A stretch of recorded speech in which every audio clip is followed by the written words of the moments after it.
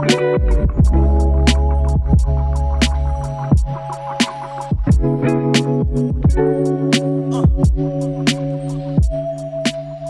welcome to episode 2 of season 3 of Undefined with Josina Anderson with yours truly.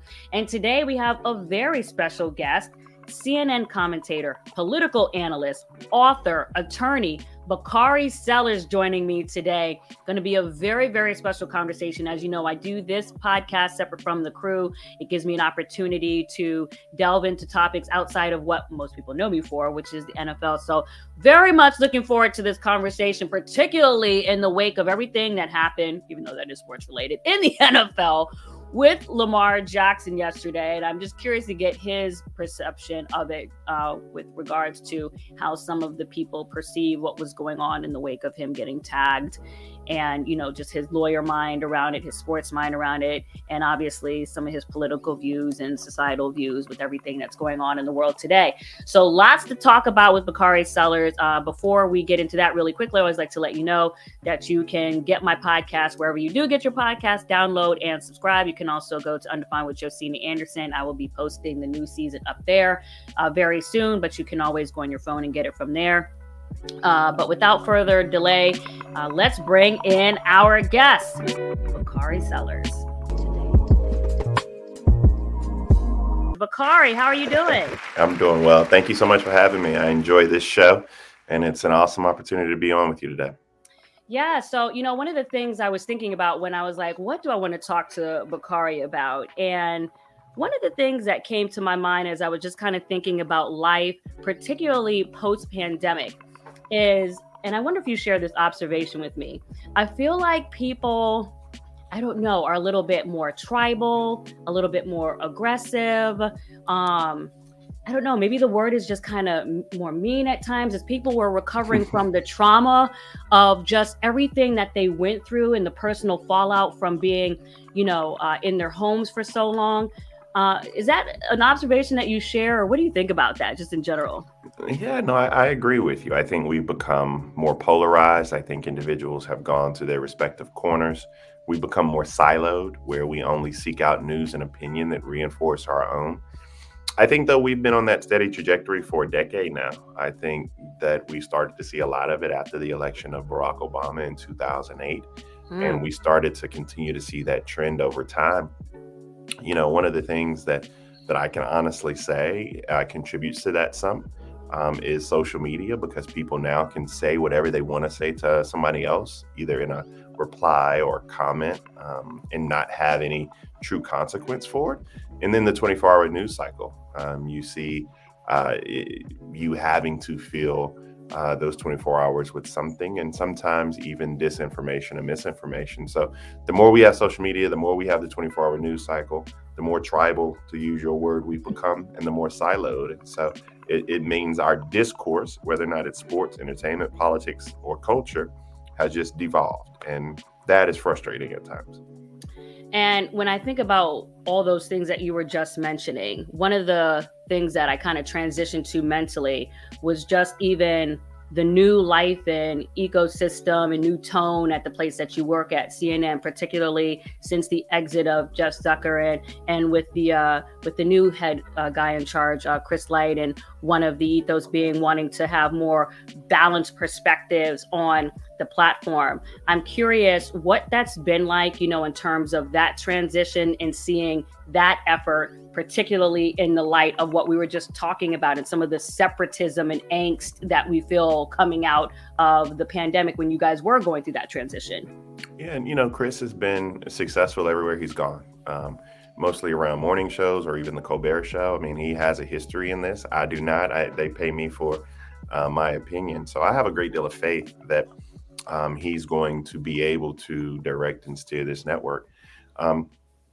It's a changing time. And one of the things is different now with a president that relies more on normalcy than a president who was more haphazard in the way that he interacted or handled himself throughout the day. And so when you had those type of issues that were just popping up, I mean, when Donald Trump was president, we had 3, 4, 5, 6, 7, 8 news cycles in one day. Now you have more of a steady, deliberate serving of news throughout the day. So it's easier. I think that our network's real test, every network, MSNBC, CNN, Fox News, the real test will be as we kind of emerge into this new cycle. I mean, we're in a presidential campaign right now. I mean, you've already had Nikki Haley announce, Tim Scott is about to announce, you've had Donald Trump announce, Ron DeSantis is going to announce soon. You've even had somebody announce against Joe Biden, although it ain't much of a candidacy. So you're going to have you're going to now see the rubber meet the road, and people are going to now have real conversations, and we'll see if our organization is nimble enough, which I believe it to be able to cover all the news of the day. Well, it definitely feels a lot, different. And I do notice the effort to, just introduce even, and it's not that there wasn't representation of conservative viewpoints before, but I do notice it, I would say, even more. And then just kind of speaking of, the workplace, one of the things that I also noticed in general in society, whether it be at y'all's place or at different networks or just in general, is the the movement of men in the workplace and some of the different headlines that have come up, obviously, whether it be TJ or Don or even Andrew Cuomo or what have you. When you just think about you yourself, and obviously you're not connected to any of those headlines or incidents, but how has that impacted how even you think about how you move as a man in a workspace? Well, I don't even think Don really deserves to be in that same category or space either. And I think all three of those situations are vastly Very different. Correct. Yeah, I think, I wish Chris the best of luck at News Nation. I don't know TJ at all. And Don is still a good friend of mine and showed that we're still learning. We still make mistakes, and we still have to. I think he'll even tell you that he made a mistake, and he just, growing up in a household full of women like Don did, he has to learn to be better than that. And hopefully, I'm sure he is, and it's continuing to be better. But for me, it's one day at a time. It's the same basic connotation that I've always lived with, which is to make my parents proud, make my wife and children proud. I don't have to change anything. It's always be true to myself and speak my truth. And I think that when you do those things, there are still, even Don Lemon, but you look at individuals who are doing it very well. One of my best friends in the business is Craig Melvin. Somebody who's been around for a long period of time and doing it well. Somebody who finds himself to be more on the edge, like my friend Charlemagne the God. It's space. You got to create that space. You have to own that space, and you have to continue to grow. If I'm the same man next year that I was last year, then I failed. And so I just want to continue to grow and be healthy and mature, etc. And it would feel like, just regardless of whether you're a man, female, or whatever, that you have to be, just in general, I even feel this as a female, you just have to be so much more vigilant, and the sensitivities and just overall people, becoming, as we talked about the topic from the outside of this interview, more sensitive, quick to be offended, quick to be outraged. And even under that tone, Bakari, I'm just curious, as we were talking about the landscape of how men or just whoever is operating in the workspaces now, I'm curious how you would summarize, in your view, how the landscape of the presidential election is shaping up with regards to who you anticipate being on the main tickets representative of the parties, or however you would like to summarize that. Yeah, no, I think you're going to have a lot of the same. I think the same campaign you had in 2020 is going to be the same campaign you have in 2024. I think you're going to have Joe Biden versus Donald Trump. I think that one of the unique things about Donald Trump is he's tossed out those sensibilities. For some people, that's very refreshing. He doesn't care about cancel culture. He says whatever comes to his mind. He doesn't really care who he offends, and he has an allergy to the truth. You have Joe Biden, who is slightly older than Donald Trump, who's going to have to navigate the tone, tenor, and difficulty of a campaign that is going to be very rough and rugged over a period of time, but does have a record to run on. But at the end of the day, you're going to have two individuals who are of considerable age, running for president of the United States against each other. There was just a poll that came out this morning. And for everybody who talks about Ron DeSantis in New Hampshire and other places, and the New Hampshire poll had Donald Trump getting 45% of the vote, and Ron DeSantis only getting 17%. So, it's going to be these two gentlemen again, and it's Donald Trump's party, and we'll see what happens.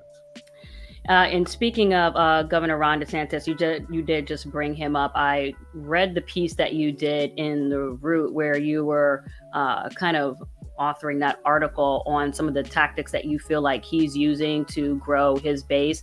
One, why was that important for you to write? And if you could just summarize or headline what you feel like those tactics are that you find concerning. Yeah, I mean, it is what it is. We've seen it before. We've seen it with Lee Atwater, who is kind of the architect of the Southern strategy. We've seen it before from a lot of Southern politicians that date back to another time. So it's rare when we saw it again in 2016 from Trump, but it's using racism as political currency. And I'm not calling Donald Trump or Ron DeSantis racist. That's for other people to judge. What I am saying is that it's something that's slightly more dangerous than that, in that you play on those fears, you use that politics of division in order to win races and elections. My good friend Andrew Gillum started out the debate with, or not started out the debate, but answered a question in the debate with Ron DeSantis and said, I don't think you're racist, but the racists think you're racist. And, that is utilizing that type of divisive rhetoric and those divisive tactics as currency. Very similar to when Donald Trump said on TV before I went out on the set of State of the Union that he didn't know who David Duke was. Everybody know who David Duke is. But we also know that on Tuesday, after we did that, Mississippi was having their primary. And so instead of disavow David Duke and the Confederacy or Confederate flags, he just played footsie with them in order to curry favor with those voters who were going to the polls that Tuesday. And so we'll see a lot of that coming forward. I don't think it bodes well in a general election, but today it still wins, and Ron DeSantis will give himself a puncher's chance in a Republican primary. And continuing to kind of speak of Ron DeSantis, because, he obviously, I think he was talking today, and one of the topics that came up was just, the support for this bill to ban abortion after 6 weeks. We're not going to get into all the nuance of that, but I'm curious, as a father of three, two daughters, right? Mm-hmm. Yeah, 17-year-old daughter and 4-year-old daughter. A 17-year-old daughter, Bakari. How do you feel about a world or a country, a society in which, we're having to get into these topics? You got 5 women in Texas suing Texas because they feel like it's infringing on their rights with health risks that the new legislature has impacted with their life. How do you broach that conversation with your daughter and or feel like it is impacting your family or just the women that you love in your life? Yeah, no, I think that's a really good question. And, for me, it's giving my daughter the freedom to have that autonomy over who she is. At 17, there's still a lot of learning to be had, but she and her mother have amazing conversations about this maturation process, about individuals who try to encroach or take away your freedoms, about just because you're a woman, and in particular a Black woman, people will see you as less than. I'm very proud of Kai's strength. Kai, I share Kai. She's my bonus daughter. She and Vince and my wife and Sunday do a great job of trying to co-parent Kai. And she's grown up into a beautiful woman who I think is probably going to attend Howard University next year. And so when we have these conversations, I want her to continue to be very active. I want her to know and follow and see my example, that I'm someone who believes that women should have the ability to do what they feel is in the best interest of their bodies. Because at the end of the day, just very plainly speaking, I don't want Joe Biden or Donald Trump dictating what my daughter or wife does with their body. I prefer them and their doctors to make that choice. Yeah. And it's just, I don't know, obviously it's invoked a lot of conversation. It's a very sensitive topic. And, even to that end, when we're talking about sensitive topics, kind of moving from that and activism, so to speak, not just on abortion, but just when it comes to Black lives and things that are happening with people of color around the country. As I kind of reflect back on last, year and the year before that, and just kind of at the height of the Black Lives Matter movement, going even to, what happened with George Floyd, all the way to what we see happening with Tyre Nichols and that investigation in Memphis or what have you. Do you feel like you see a decrease in the amount of main headlines around police brutality, or does having an incident like what happened in Memphis and the Scorpion unit and all that other stuff still feel like it's still too present? Or do you see the impact? It's very much too present. I mean, I think that people are becoming desensitized to it because we see it so often. I'm a civil rights lawyer. I represent a lot of these individuals who go through these things on a daily basis. Mm-hmm. So it's way too present. But I still feel like we saw it on TV, and it doesn't mean just because we see it on TV more or less and it's happening more or less. I just feel like I don't see as many instances of it, at least not across the news. Well, first of all, it's not the sexiest story as it once was because people have seen it. But Tyre Nichols still captivated a country.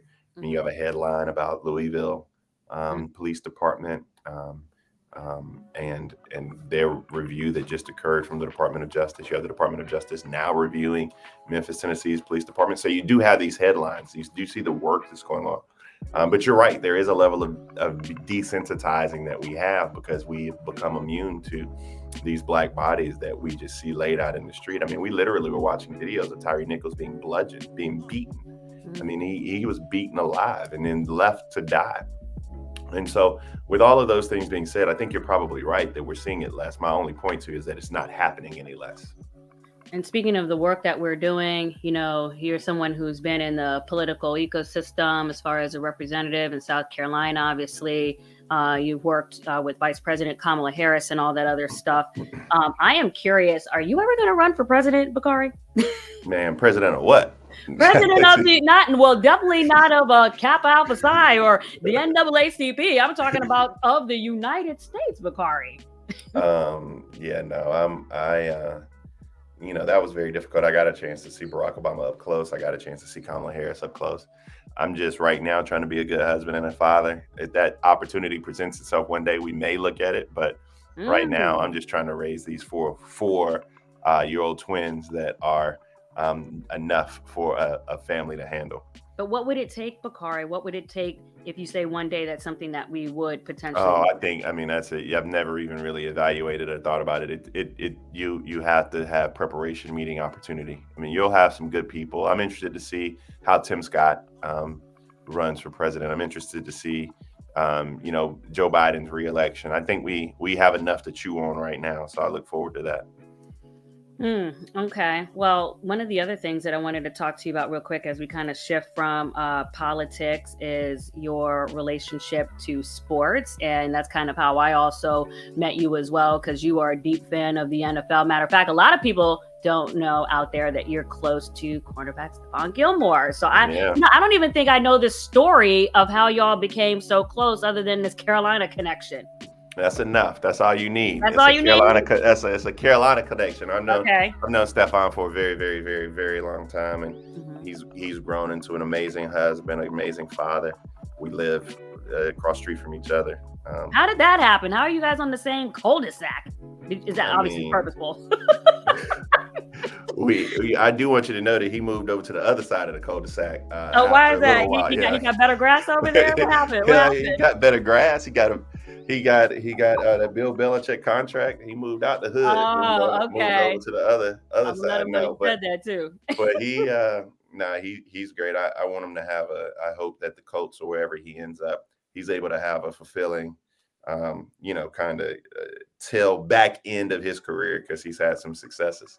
They owe him a Super Bowl MVP. He should have won that Super Bowl MVP. But other than that, he's had a Hall of Fame career. I just want him to be able to go out like he wants to.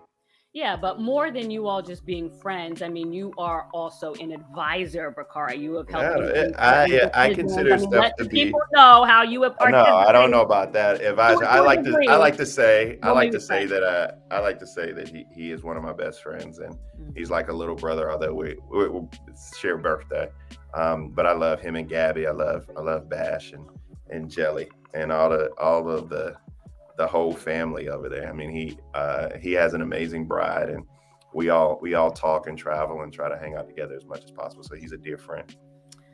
Well, speaking of football, Bakari, something happened yesterday in the National Football League. And as I was texting you to get ready for this interview, I was making sure that you were paying attention. Matter of fact, I even tagged you in my Uh-huh. tweet as Lamar Jackson received a non exclusive tag in football yesterday by the Baltimore Ravens. And I feel like within an hour's time, multiple teams came out from the Dolphins to the Commanders to the Panthers to the Falcons, at least through reports saying that they were not going to be pursuing Lamar. What was your instant reaction to that happening? Oh, collusion. I mean, I think that that's pretty clear. It's harder to prove in a legal term, but it's pretty clear that the NFL does not want individuals getting that type of guaranteed money.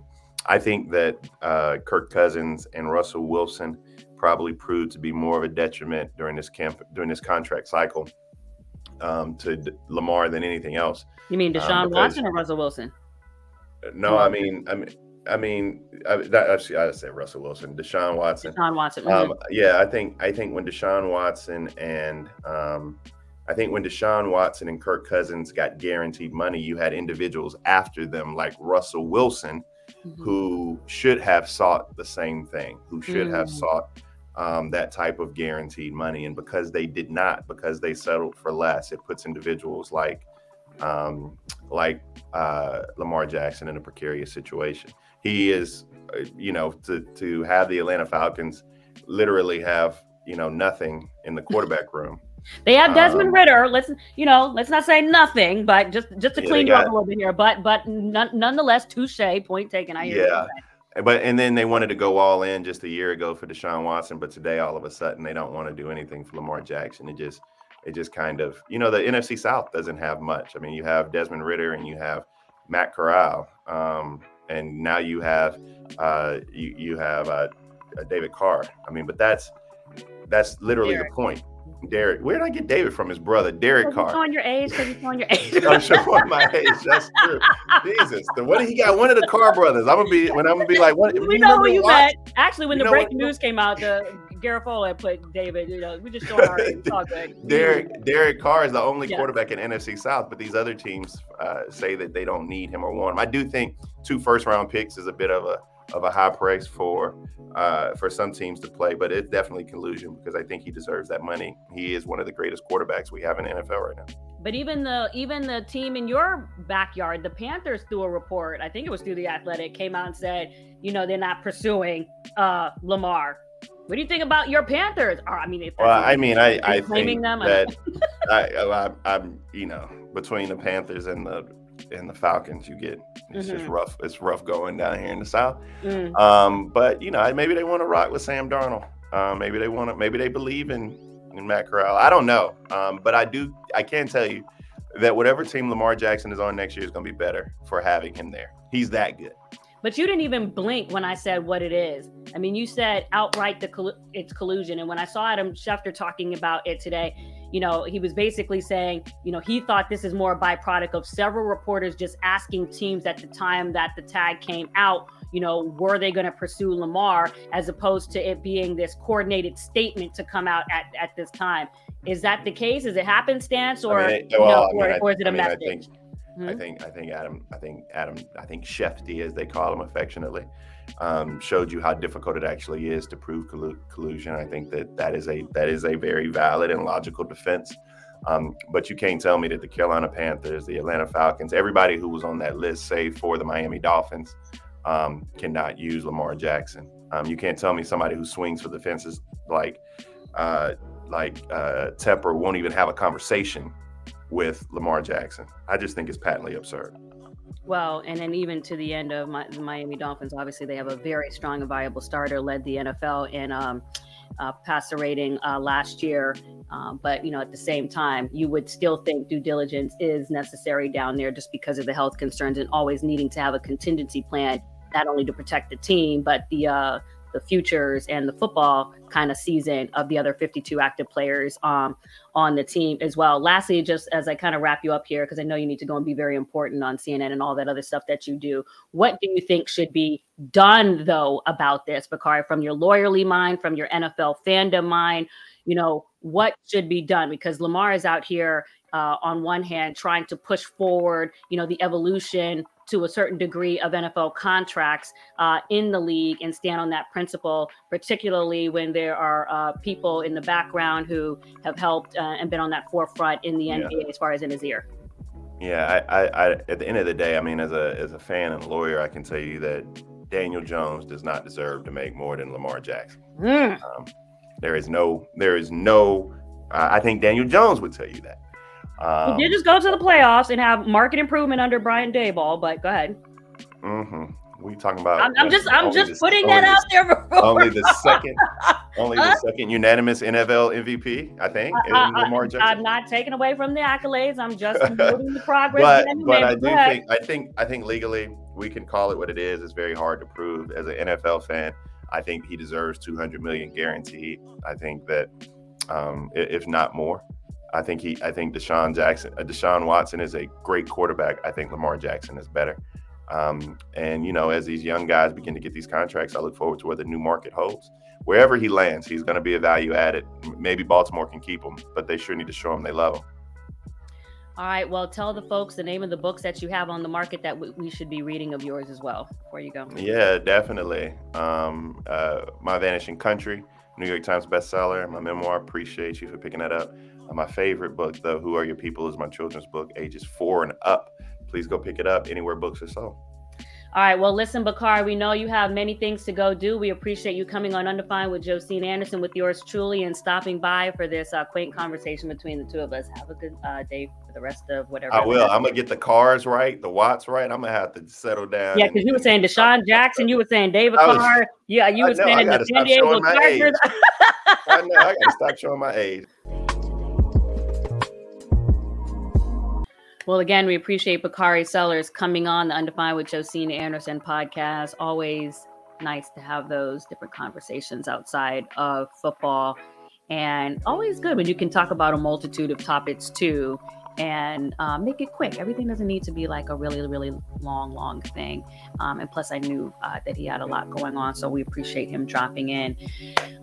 So as I was kind of thinking about Cup of Joe for this podcast, just it has been a long week, it's been a long month, really, in the conclusion of the NFL season, coming off of Super Bowl and the shortened time that we all in the media have now between the Super Bowl and the Combine because of the extra game in the league, and now having 2 weeks in between instead of 3.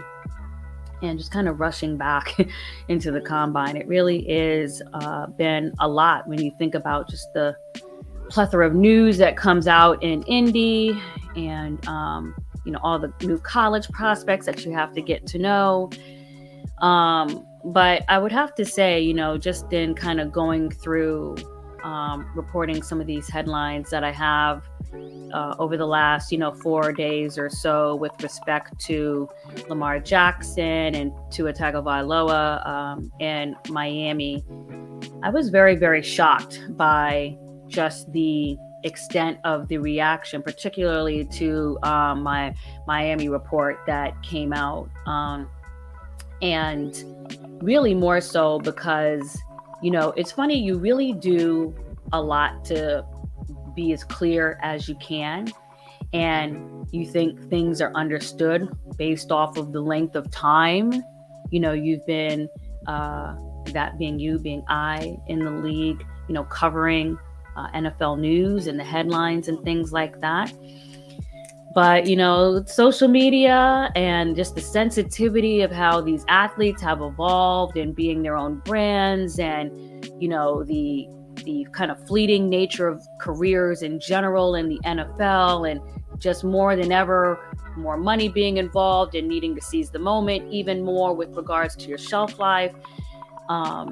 Teams, protecting the narrative and doing their job, which is, fair from a public relations standpoint. But, one thing that I just wanted to underline again is that when you're talking about managing a team and being the general manager of front office, the forward-facing staff of the organization, to me, it is expected that you are going to consider all options, think through all contingency plans to protect the season, to protect the work that everybody is putting in, not just at the most important position on the field, to make sure that everybody can work towards the goal, which is to get a Super Bowl. I have covered the Dolphins so much this past year. Next to the Eagles, probably one of my most favorite teams to cover. Tyreek Hill is such a great personality, got to know Jalen Waddle, all that other stuff. And I remember being there in training camp and thinking about how much zip and accuracy I was seeing, from the Dolphins side in camp, as that was the same time that Tom Brady, was not there because of what he was going through personally, although we didn't necessarily know all the details at the time. So I just remember really being focused on the Dolphins, side of the field, because they had, kind of split, practices between the offense and the defense from one team and the reverse from the other. And, being at that week 2 game, as I mentioned in various reports already, and just seeing the absolute way that he came back with the 5 touchdowns and all that other stuff. But I was there for week 3 against the Bills, and what happened there, and I'm very well aware that the team and the quarterback has said that it wasn't a concussion, although there was an NFLPA investigation after that. And what happened 4 days later for Thursday Night Football against the Bengals, and being hospitalized and all these other things. And when I see now the response to the report, and people saying, Tua's definitely going to be the starter. Well, again, number one, I feel like if there's anything that I definitely say in front of the camera about a report, is because I was 1,000% told things. And furthermore, when you're talking about going through a list of, just quarterbacks and vetting and getting the feedback on them and trying to figure out what you're going to do, not only is this expected, but it makes sense in the specific context of what is Tua's specific case, given what he went through. Now, obviously, there's going to be a lot of time between now and the start of the season. All of that makes sense. But, we're just talking about the obvious concern. And yes, we're just talking about Tua, because we're not talking about Kenny Pickett and everybody else right now. If he were to get another hit again, and how he would feel about that, his family would feel about, the organization would feel about that, viewership at large would feel about that, how long that would take, how long that would impact, what level of, what level of cachet do the backups have? And I know that the Dolphins really, really, really have a high opinion of Skylar, and would even feel comfortable, especially under the tutelage of the coaches that they have there, that even given more time and more preparation, that he could really step in and hold, the mantle with more experience gained from each game. But it's almost like Tyreek told me after a game, like Tua is the guy with the juice that really, spins the team and gets it to where it needs to be going, and really lifts all boats on the field. And, what would be the outcome of the season if he's not there? What's the caliber of, quarterback that's there if he's not there? And not to mention that you have other quarterbacks on the market. Now, regardless, if the Miami Dolphins are saying they're not going to pursue Lamar, they're not going to pursue Aaron, are you going to sit up here and really say that there weren't discussions about what you're going to do, even if ultimately you're not going to do them? My report is not dependent upon the outcome of there being a switch of quarterback or a change in QB1. What we're talking about is exploration, which essentially amounts to due diligence, which essentially makes even more sense if you have a quarterback coming out of the situation that Tua has. So we can qualify this. Is it a quarterback needy team or what have you? This is a quarterback concern team, not from a football standpoint, but from a history standpoint. This is not personal. This is not emotional. I absolutely, think the world of the progress that he made, and have mentioned it many a times on my Twitter if anyone cares to scroll back. But again, that's exactly what it was. And at the end of the day, as a journalist, you have to stand on your 2 feet, whether people want to twist it, use it for different agendas, whatever it may be or not may be. I'm just saying whatever, you got to stand on your 2 feet with that.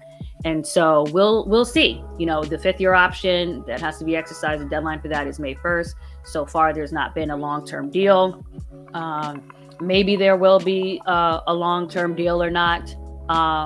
But the fact that there isn't one so far, the fact that there has been a change in representation, regardless of whether the 5th-year option is exercised or not, which I think it makes business sense for it to be exercised, not because I don't want Tua to get his money, but from a business standpoint, I think it does make sense to go through another year of just kind of seeing what it is and not picking it up and then having a situation like what happened with the Giants and Daniel Jones is probably spending more money than you wanted to. But whether you don't pick it up, it shows concern. Whether you do pick it up, it shows concern. And if you do go forward with the long-term deal, it shows concern, because then I think the conversation is justifiably, is that the right thing to do given his history? Although all the progress that he's made and what he showed on the field definitely merits it. Anyways, I just wanted to, give my little 2 cents on that. All the Dolphins fans that have been in my DMs, with positive messages, I appreciate y'all. Those that have been trying to harass me and, say mean things and all that other stuff, I do not appreciate. But I'm always going to welcome dialogue and always willing to, kind of talk about, insights and things with regards to what went into a report, and we move on, because certainly, definitely had, my share of breaking news over a 20-year career here. When it's your show, you can kind of get those zingers in too. But anyways, I appreciate everybody for tuning in and watching and paying attention. Bakari Sellers, we appreciate you coming on as well. And we'll see you next time on Undefined with Josina Anderson.